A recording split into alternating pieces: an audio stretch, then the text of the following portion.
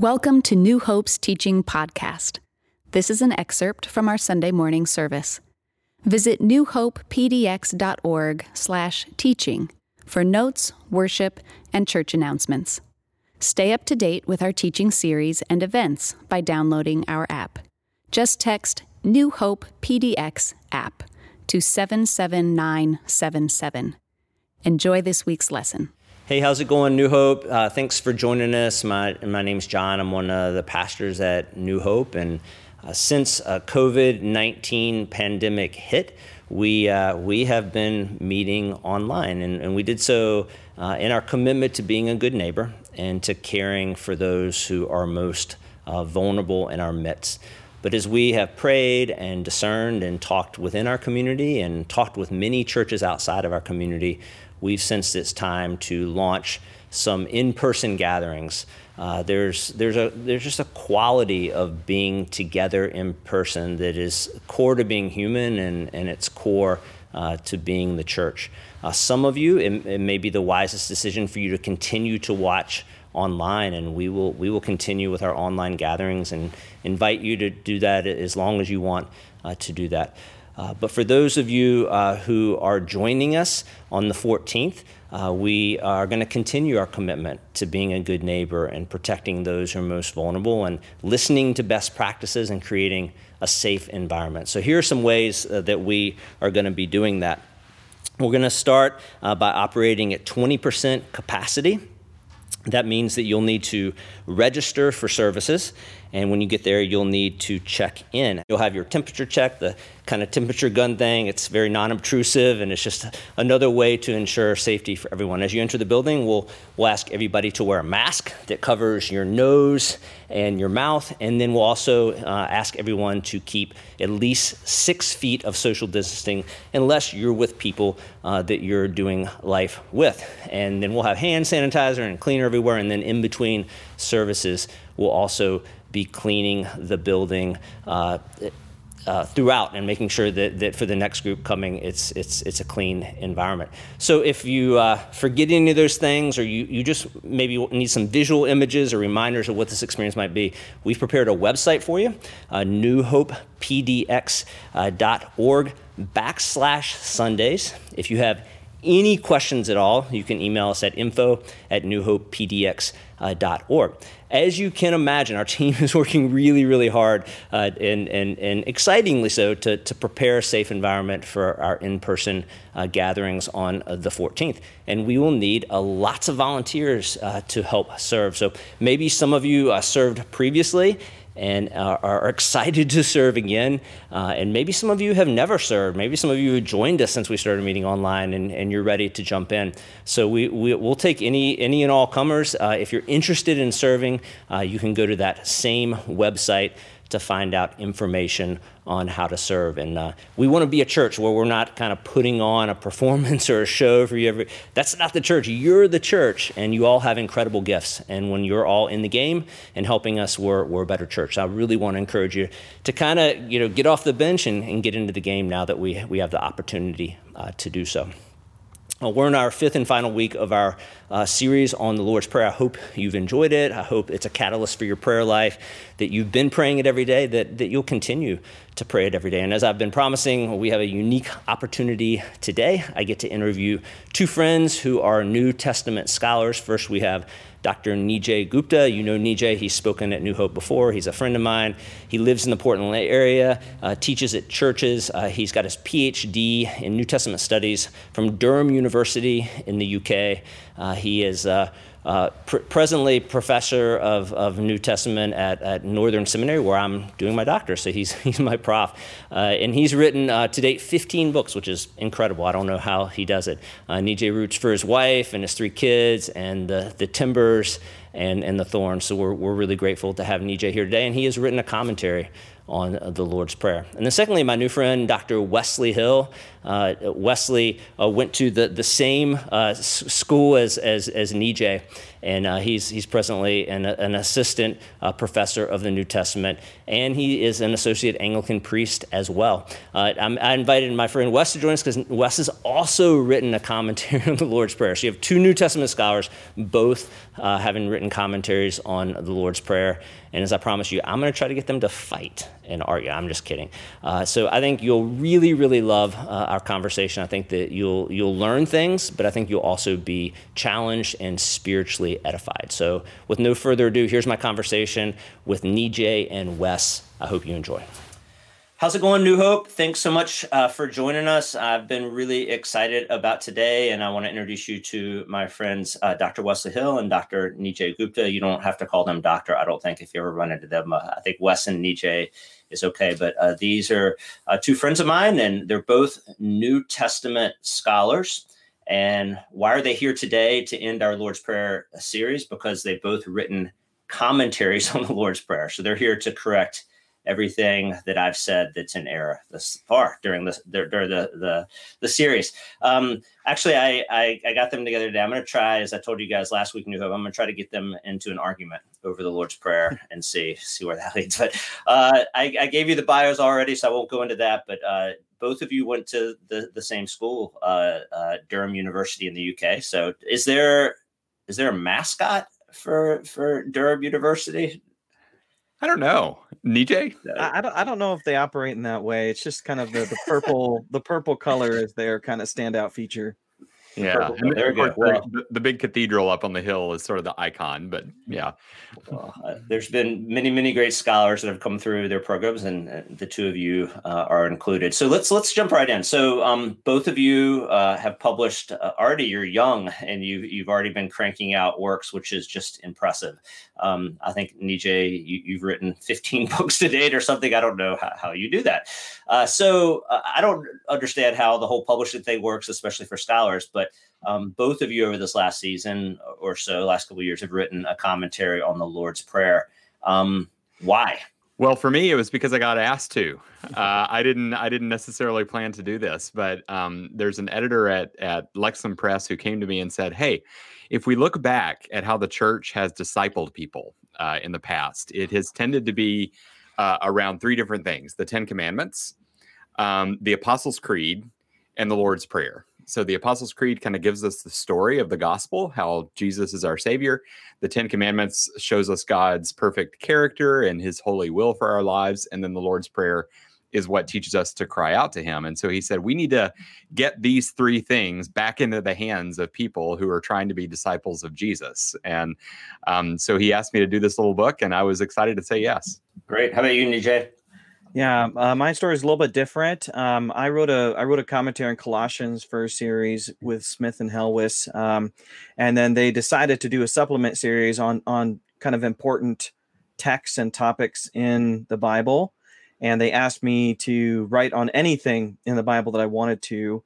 And honestly, the Lord's Prayer has been a special prayer for me since I was a teenager. It was one of the first texts of Scripture I memorized, as it is the case for many.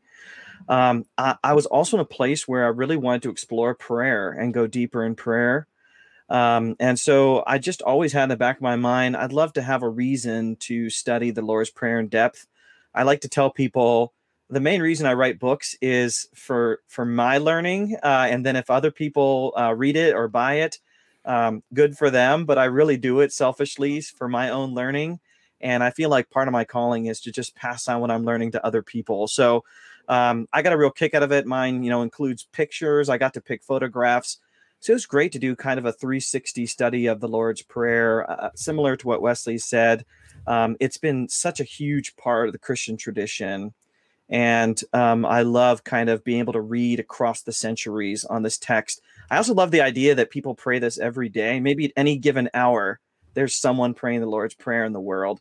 That's kind of cool. So it's definitely something to study. I'm glad that more and more people are interested who have not had kind of a connection to Christian tradition. They're picking up some of these books and reading them. Great. Awesome. Let's dig into it. I am, as New Hope knows, I think a lot of you, I'm in a doctorate program. Nijay is one of my professors in that. I'm actually taking a class with Nijay right now. He's just pounding me with reading, Wes. It's just ridiculous. I just finished a 544-page book on first century Greco-Roman religion. Woo! So, but what I've appreciated and what I didn't get my first time through seminary, and what both Scott McKnight and EJ are so great at, is contextualizing scripture. I tell our church all the time, the Bible wasn't written to us, but it was written for us. And so there was an original audience, right? There was original reception. And both of you in your commentaries do such a great job talking about how the Lord's Prayer originally came to be, how it was received, those kind of things. And we've gone into that a little bit in the series, but I want to dig in, since I have two scholars here. And you may, on these questions, you may differentiate, and in all seriousness, if you want to have a little argument, that's wonderful, right? As long as we're kind. You guys are friends. You'll be kind. You don't even have a mascot for your school, so there'll be no fighting. So I'm interested, how did, as best we can understand, how did the early church view and utilize the Lord's Prayer? Essentially, what was their practice? How did and kind of, I think, then what can we pull from it as we see how they used it? So whoever wants to go first. Well, I can jump in and say one thing, and then I'll defer to EJ for the details. But I think one of the really striking things about prayer in the New Testament is the fact that we are joining Jesus in calling out to the one that he called Father. So it's as though we're sort of piggybacking on Jesus. We're doing that in the energy and the power of the Holy Spirit. And you see this really all over the place. You see it in the Gospels. As Jesus cries out to the Father, and we're invited to say along with him, our Father. He doesn't just say my Father. He teaches us to say our Father. And then you also see it in the letters, the letters of Paul, Galatians 4, for example, that we have the very Spirit of Jesus indwelling us, causing us to cry out, Abba, Father, just like he did. So that's what I'm most struck by, is that the Lord's Prayer is leading us into the life of God himself, the life of God as Father, Son, and Holy Spirit. And it's as though we're kind of caught up into that. We become participants in that life of God. So, EJ, what would you add to that? Yeah, I've been in many churches throughout my life, and some churches, they pray the same prayers all the time using some kind of liturgy. I've been in churches where they think that's wrong, that prayer should be extemporaneous.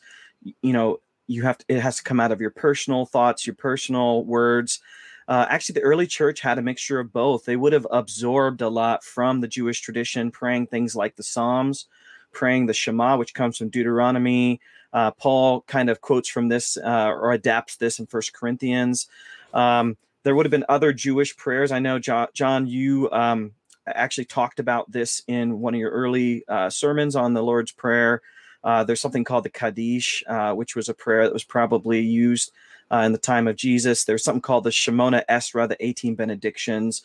So some of this would have been rote prayers that they prayed. I love Eugene Peterson talking about the Psalms as the prayer masters, that if you're going to learn how to pray, you need help. So some of it would have been formal. And I think that's a good thing. We could talk about that later. Some of it would have been extemporaneous. As I'm reading through 1 Timothy right now in Greek, and Paul just kind of shoots out in prayer and doxology because it just comes out of his heart.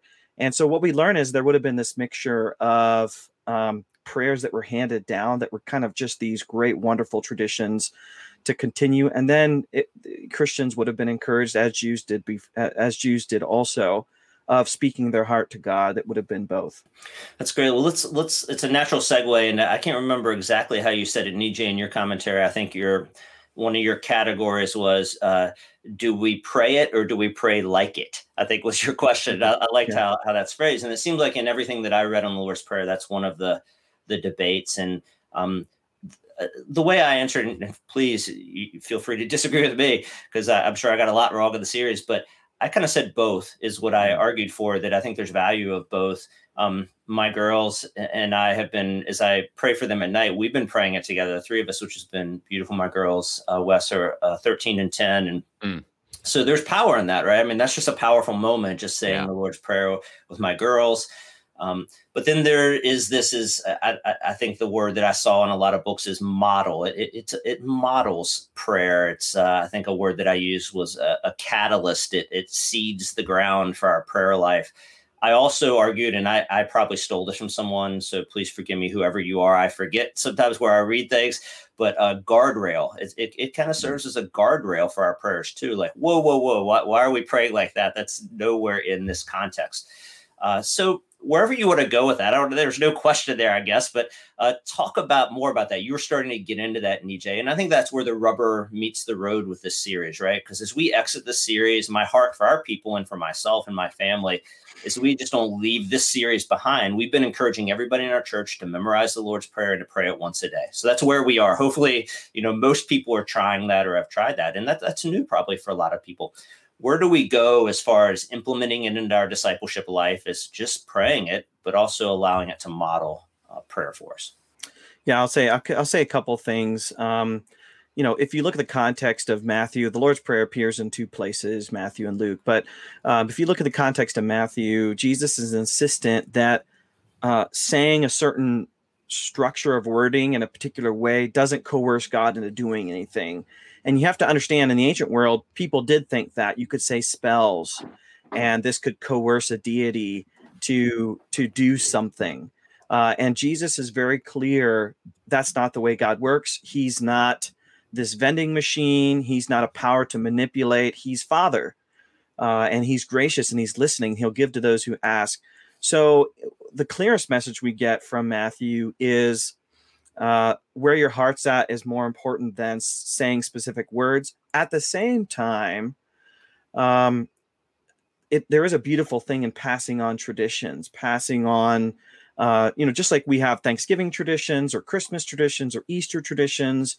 I think we talked a little bit about this, that just as Paul puts in Abba into some of his letters, which is an Aramaic word, even though he's writing in Greek, there is something kind of nice about that. And what I've passed on when I've spoken at churches about the Lord's Prayer is something I call prayer duets.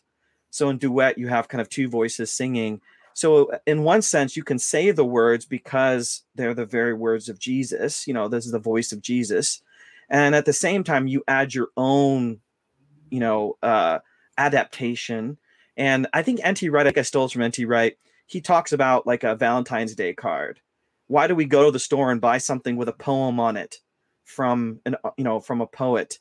Isn't that cheap? Shouldn't we use our own words? Well, then you also hopefully write your own words in there. And there's something about the mixture of professional poet, you echoing those words, and then you speaking your own words. I love that as a way of approaching the Lord's Prayer, as a kind of both and. Wesley, what do you think? Yeah, I don't know that I have much to add. I would say both as well. It's given to us, I think, as a prayer that we can literally pray word for word, and we have evidence that the early Christians did that basically from the earliest time that we can assess. There's a very early document, probably right after the era of the apostles, called the Didache, the teaching of the 12 apostles, and it says, you should pray this every day, pray the Lord's Prayer every day. But I think, just like you're saying, Nijay, you want to kind of add your own spontaneity to it as well. And I think for me, use it as a prompt, as I pray, Lord, you let your kingdom come.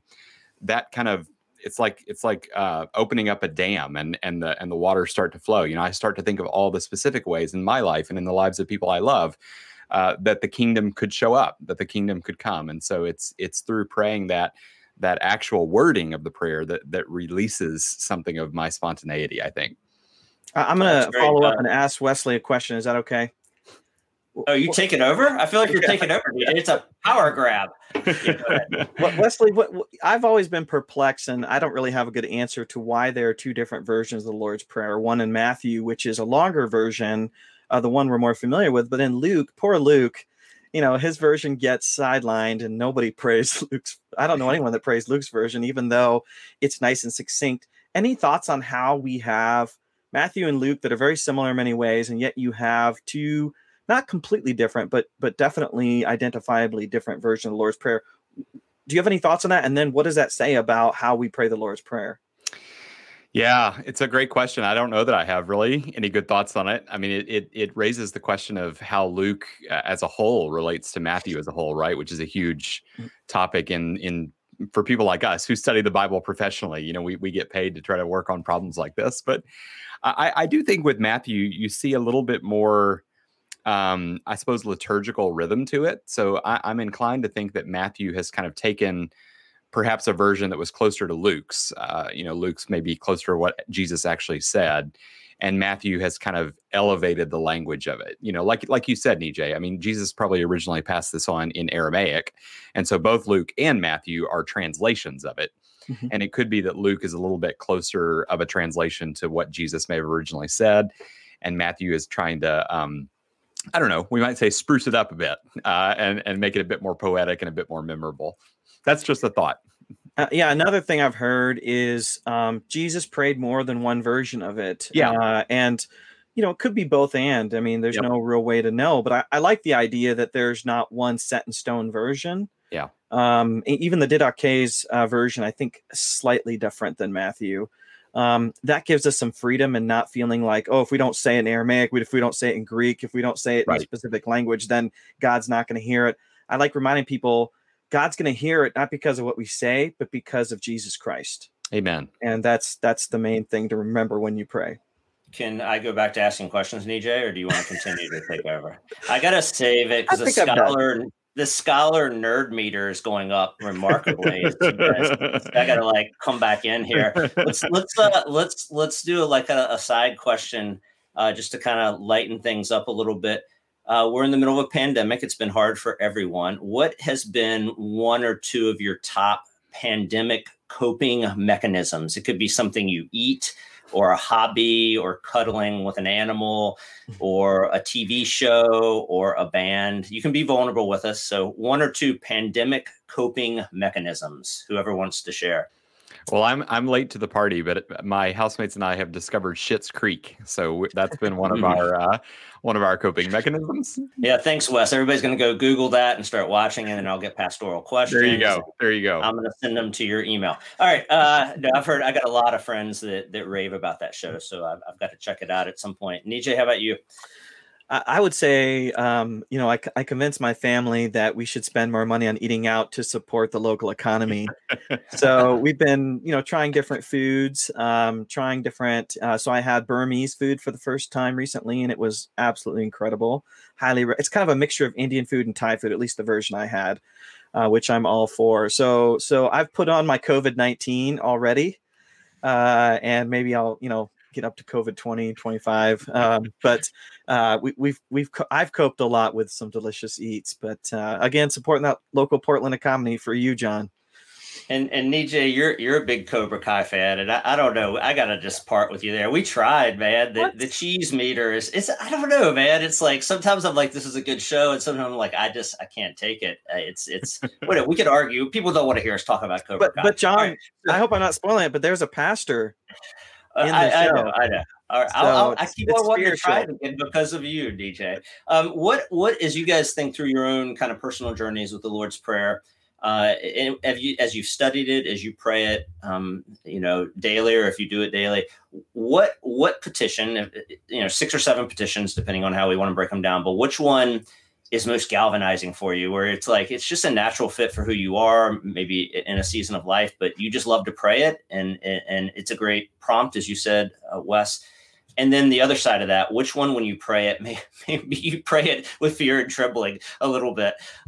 So you don't have to answer both unless you want to, but yeah, I'll chime in and just, John, you and I have talked about this before about, what about the Lord's Prayer. And as I've been studying the Lord's Prayer, probably the one that stands out the most and challenges me is give us this day our daily bread, because I've read so much wonderful commentary from Luther and from some of the church fathers on this.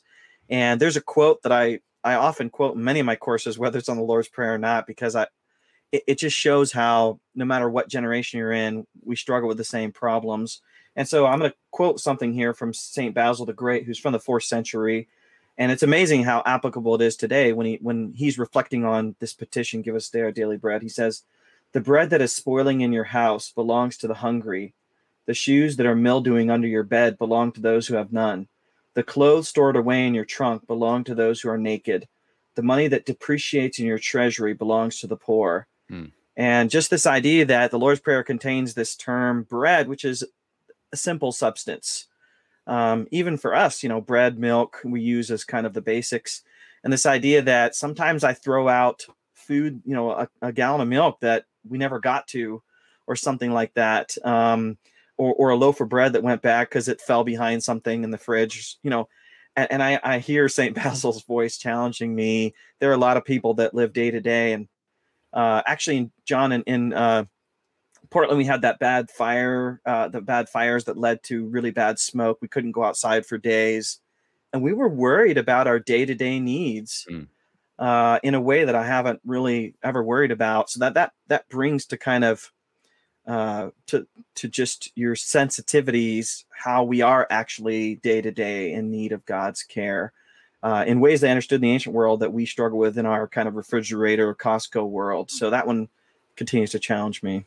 I think for me, I could talk for 30 minutes on all of them, but I read an article years ago from Christianity Today magazine by David Wells, who's was a professor at Gordon Conwell. And he talks about prayer as rebellion. And what he means by that is, like, when we look around and see the world around us and we see all the things about the world that are not the way God wants them to be. We see things like Nijay was just talking about, like poverty and injustice. Prayer is us saying to God, I don't want the world to be this way. I want you to show up and rearrange things and make things different. So we're kind of rebelling against the world as it presently exists. And that's what I think Jesus is saying when he teaches us to pray, your will be done on earth as it is in heaven. And the implication of that is it's not being done right now on earth as it is in heaven. The myriad angels of God who are in God's presence are doing God's will perfectly. But here on earth, we can see that even those of us who know the Lord are not doing God's will perfectly. We are caught up in the injustice and the brokenness and the fallenness of the world. So I resonate with that so much. I mean, I think we all, certainly in this past year with the virus, but also just in so many areas of our lives, we're just really aware that things are not the way they're supposed to be. There's a great book about sin that was written years ago, and it was just called Not the Way It's Supposed to Be. And I think we all feel that deep in our gut, and to kind of have permission from Jesus to say, I don't have to make peace with the world the way it is now. I don't have to accept the world the way it is now. I can rebel against that, and I can ask God to intervene and to bring about more and more foretastes of the coming kingdom. So that's the one that I'm really resonating with right now. Yeah, that's wonderful. That continues to be my favorite book on sin. I don't know. Can you have a favorite book on sin? I guess so. But I read that so many years ago, and it's just always stuck with me. I'm sure you guys probably know many that you could recommend, but yeah, those are both just really spot on answers. Thanks for that.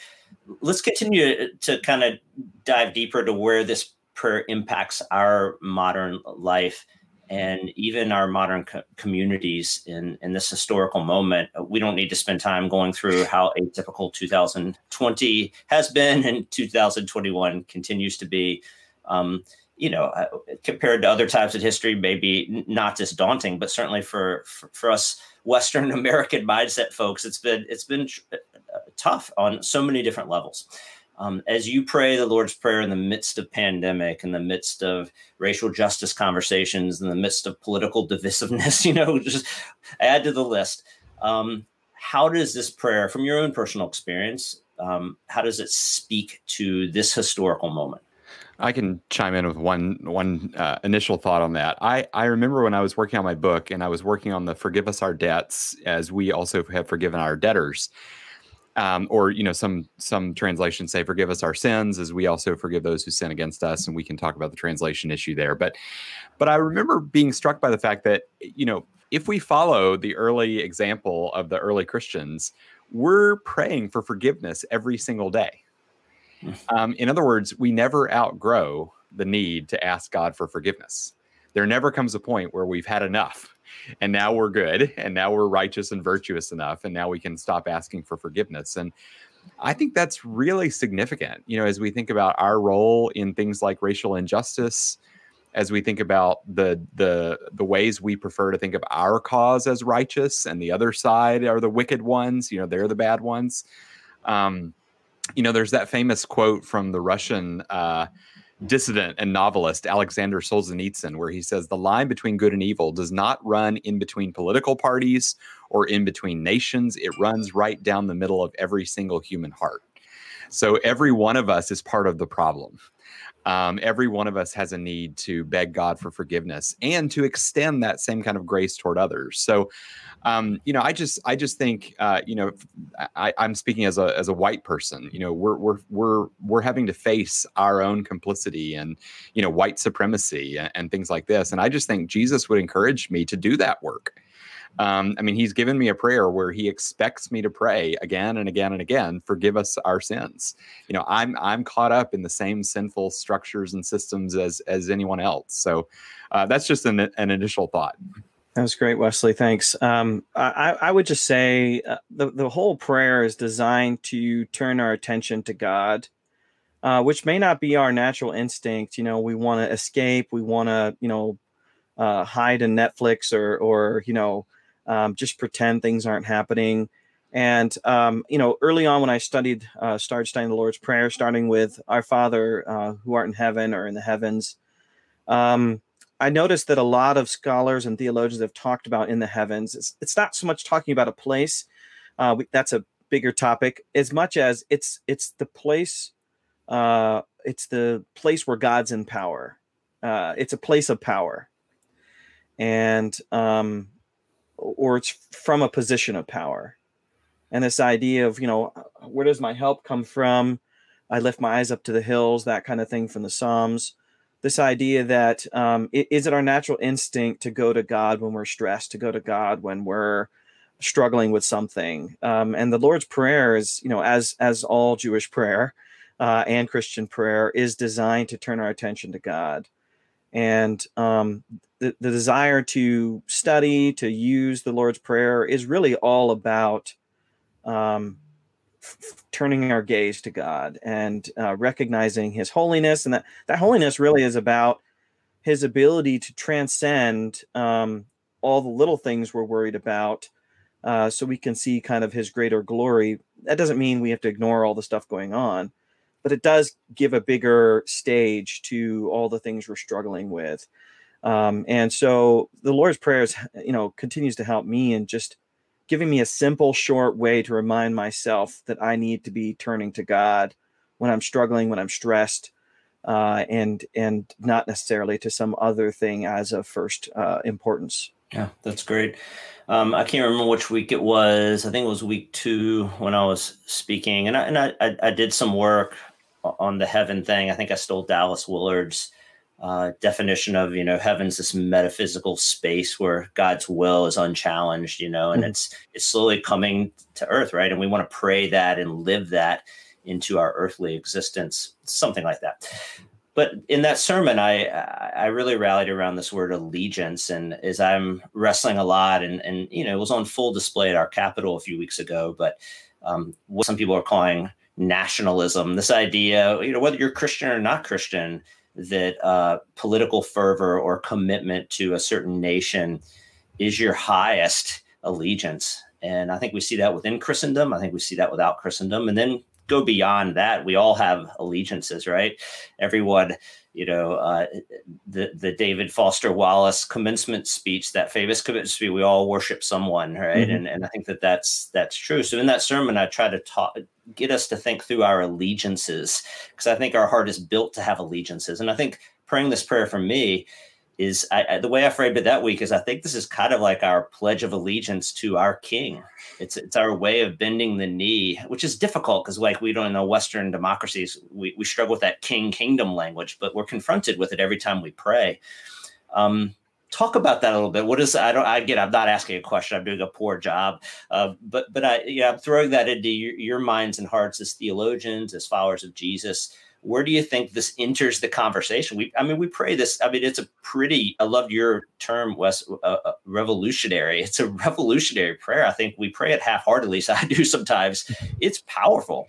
It's meant to blow things up and deconstruct and reconstruct. So where does that work out in your own lives as you look out? I'm sure we can all agree with this, and just with sadness, see people just selling their souls to the wrong things. Not that being politically active is wrong, not it being even patriotic is wrong. I'm not saying that. But when it takes the highest allegiance, it turns into something evil.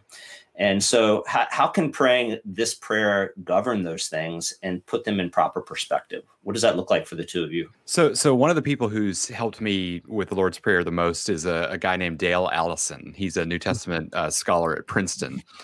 And he blew my mind a few years ago. I was reading his little book that he wrote on the Sermon on the Mount. And he said, the way to understand the Sermon on the Mount, and of course, the Lord's Prayer shows up in the Sermon on the Mount. That's where Jesus gives it in the Gospel of Matthew. He says, if you want to understand Jesus' Sermon on the Mount, you have to see how Jesus himself lives out the sermon. Jesus himself embodies the sermon. He's the one who performs it, if you like. And so if we want to know what it looks like to, pray something like, your will be done on earth as it is in heaven, that's the prayer that Jesus prayed the night before he was arrested. He said, Lord, if it's possible, let this cup, meaning the cup of his death and his judgment, let it pass from me. I don't want to drink it. But nevertheless, not my will, but your will be done. That's what he prays in Gethsemane there.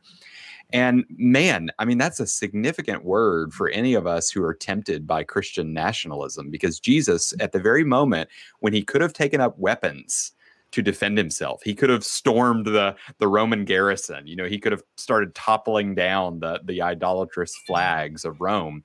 And rather than doing that, he lays down the sword and he surrenders his life and he gives up power in order to save us. So I just think, man, if we want to understand today what it looks like to be a follower of Jesus, just look at how he used power. Look at how he renounced it. Look at how he gave his life away rather than, performing a riot or taking up violence in the cause of righteousness. So, that's just maybe an initial thought there. That's helpful. When you compare the Lord's Prayer to other Jewish prayers, I mentioned the Kaddish, the Shemona Esra, and even the Shema, which is from Deuteronomy. There are a lot of similarities, and those similarities are not a coincidence, but there's one kind of standout difference, that the Lord's Prayer doesn't mention a specific people group or a specific place. And that would have kind of stuck out like a sore thumb to the disciples when they say, teach us to pray, and Jesus gives them the Lord's Prayer in Luke, that, what about Israel, or what about Jerusalem, or what about Zion? Now, I'm not saying that the Lord's Prayer erases that, but I remember reading one theologian, I can't remember who right now, but he was saying the fact that it says our Father, and it doesn't name a specific, place or region who's in heaven, and heaven is kind of a broader category covering kind of heaven and earth. It's not praying for the USA. It's not praying for the Middle East. It's not praying, for a regional God. You have to remember, in the ancient world, you had a lot of regional deities. Certainly you had, your, Jupiters and your, things like that. But a lot of deities were regional. And to have this one prayer for the one people of God from this Father in heaven transcends our civic allegiances, our people group allegiances. That's really powerful, because it is a prayer for all people. And I think that's something I hadn't really thought about until I compared it to other kind of influential prayers at the time.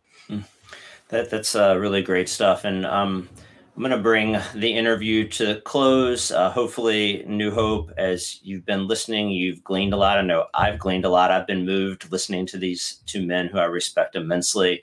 I think of your line, Wes, piggybacking on Jesus. That's a great line. And just the image, DJ, of you giving us a duet with Jesus and kind of singing along. That's really beautiful stuff. And there's so much more there. I hope you'll go back even and listen to it. We're going to have a short little follow-up interview with the three of us later this week that we'll put out on the question of how does the Lord's Prayer bring us together in a world that's coming apart. That'll be just a little 7-8 minute thing. So watch for that coming out. I think you'll be excited to hear the answers. Wes and Nijay, you've written a lot. You've obviously written commentaries on the Lord's Prayer. Where can we point people who might want to buy your books and your works and learn from you? Podcasts, blogs? Is there a central place? Here's your moment to promote yourself. which is the opposite of the Lord's Prayer, right? But I'm asking you nonetheless. So for your edification and discipleship, I really believe both of you are putting out incredible stuff. So I want our folks to learn from you. So where can they go? So I have a blog called Crux Sola, which means the cross alone. If honestly, the easiest thing to do is just Google my name, because there aren't that many Nijay Guptas that are New Testament scholars out there. My blog is a good place to keep track of me, and you can go to kind of any bookstore website and catch kind of the highlights of the things that I'm writing. Those are the easiest ways to do it. I have a few things on YouTube, but most people know how to find those kinds of things. Yeah, pretty similar. And my book on the Lord's Prayer is published by Lexham Press, which is sort of in your neck of the woods, Bellingham, Washington. So if you can go to their website and order it, or you can get it from pretty much any other online bookstore, as far as I know. And same, if you Google my name, things will pop up. Great. Well, I'm really, really grateful to both of you. I've learned a ton from both of you, and immensely enjoyed your commentaries on the Lord's Prayer. They helped really shape our series. Thanks for your work. You do that work behind the scenes as scholars, and that work edifies the church and it supports pastors. And I know both of you have a deep love and affection for the church and are vitally involved. So thank you. New Hope is grateful, and I hope we'll have many conversations in the future. So I think, Wes, you agreed to pray the Lord's Prayer over New Hope. So I'd be honored. And I think I speak on behalf of Nijay in saying thank you for having us too. We really enjoyed the conversation. Let's pray. Our Father in heaven, hallowed be your name. Your kingdom come. Your will be done on earth as in heaven. Give us today our daily bread. Forgive us our sins as we forgive those who sin against us. Save us from the time of trial and deliver us from evil. For yours is the kingdom, the power, and the glory, now and forever. Amen.